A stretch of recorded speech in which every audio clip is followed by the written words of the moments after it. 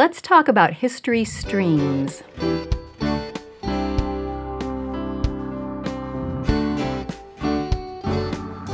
Welcome to the Simply Charlotte Mason podcast. I'm Sonia Schaefer. We've received several questions recently about history streams in our curriculum, so we wanted to give you a behind-the-scenes look at our streams and why we chose them. Now, for those of you who may not be familiar with that term, streams, in an educational context, it's how we describe the practice of offering more than one focus in a particular school subject during the school year. Charlotte Mason often had her students learning about more than one country's history during the year. For example, she might have them read and narrate English history a couple of days per week and French history another couple of days in the week. So it's helpful to picture them as two history streams flowing throughout the school year. Now, when it came time to determine our history streams, we knew that they would not look exactly like Charlotte's. Her programs were designed for students who lived in England 100 years ago, many of whom studied in classroom settings. We wanted our program to be designed for Christian homeschooling families who live in America in the 21st century. But we definitely wanted to stay true to her methods and principles. So we took a look at our goals and at Charlotte's guidelines for teaching history in order to come up with history streams for our curriculum. One thing that was very important to us was helping our children place Bible history in the context of what was happening in the world at the time. When we were growing up, we learned Bible stories in isolation. They were simply stories that we read on Sunday or in Bible lessons. It never occurred to us that those were actual historical events that happened side by side with other world history events. For example, we learned the account of Joseph's interpreting the Pharaoh's dream and being promoted to second in command, but we didn't connect that event with the history and culture of ancient Egypt, because the Bible accounts were not presented in a historical context. So we wanted to make it a priority for our children to learn about Bible history alongside the world history of those time periods. They needed to see how the decisions that those Bible characters made were made in the midst of trends and beliefs and traditions held by the people around them. Our children needed to learn about the stronghold that idol worship held in ancient Rome, from centuries filled with their worshiping gods and goddesses, so that they would grasp the significance of why the mob chanted, "Great is Diana of the Ephesians," for hours, and the violence with which they attacked Paul for daring to talk about Jesus Christ. When the children understand that context, they realize what it meant for him to stand up against the popular culture of that day in that town. And when Paul revealed his Roman citizenship to avoid an unjust beating, it adds depth to realize all that Roman citizenship stood for and why.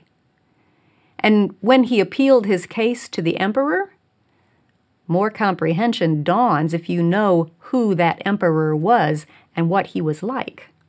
In fact, what direction the Roman emperors were heading morally at that time in history.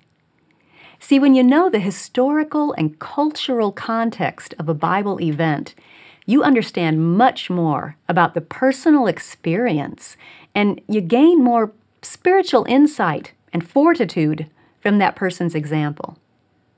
So, presenting Bible history alongside world history was one goal.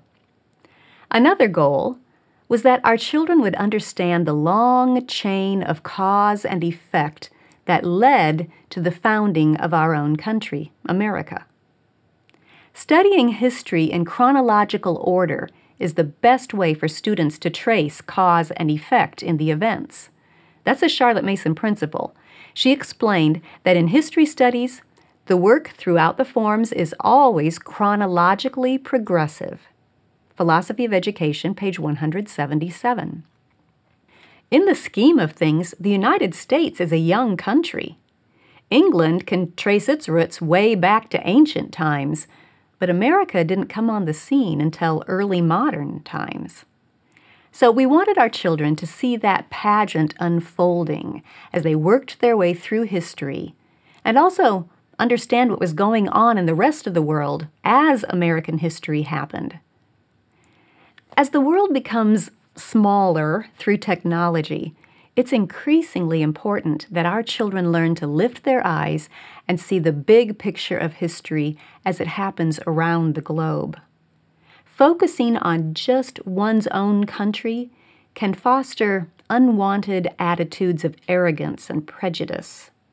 Other countries have histories too. Let's help our children see that history is the story of our fellow human beings, no matter where they live on this planet. As history rolls on in modern times, interactions between humans around the world become more vivid and more frequently intertwined. Charlotte understood the importance of learning about other countries. In fact, that was one of her principles for studying history. Don't study your own country in isolation.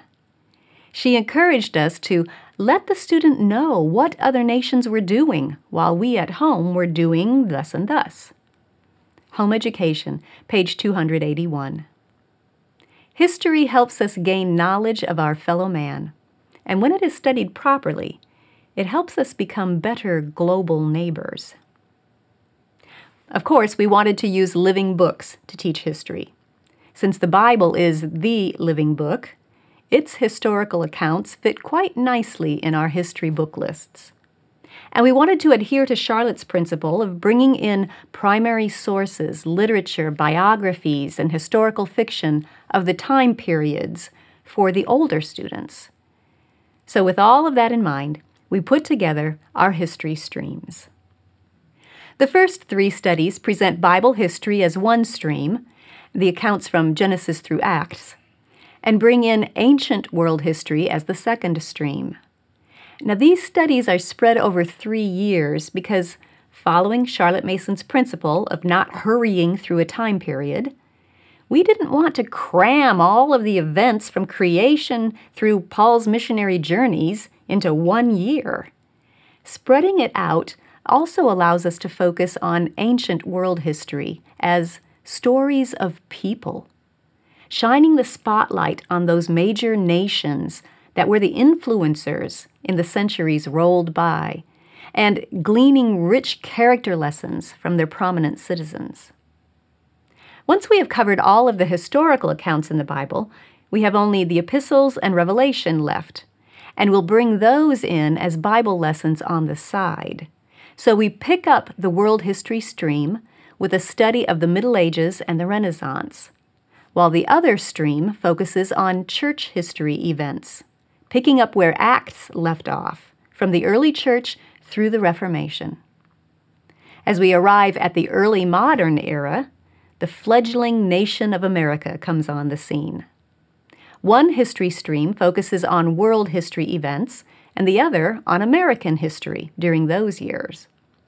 And Modern Times continues those 2 streams up through present day, world history and American history.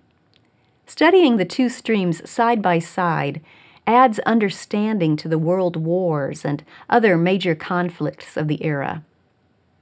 So there you have it, the history streams of the Simply Charlotte Mason curriculum.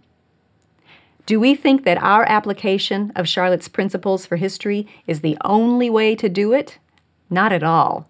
It's simply our attempt at applying her guidelines to fit a modern American home school. And it reflects our heart's desire for children in a Christian home to know the Bible well and Bible history as real events in the context of world history.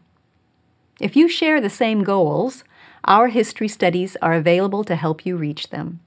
The book lists are posted on our website by time period, along with our suggestions of where you can find each book, from SCM or at your local library, free online, or at your favorite bookstore.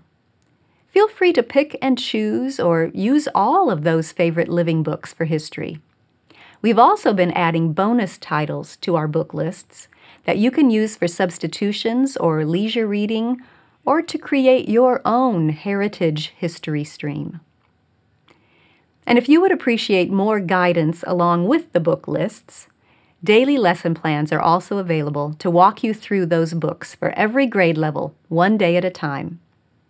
I'll leave links in the show notes to the book lists and the lesson plan guides for you for all 6 studies.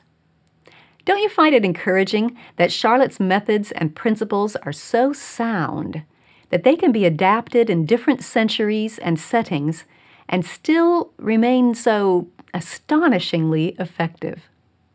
That's the beauty of a Charlotte Mason education.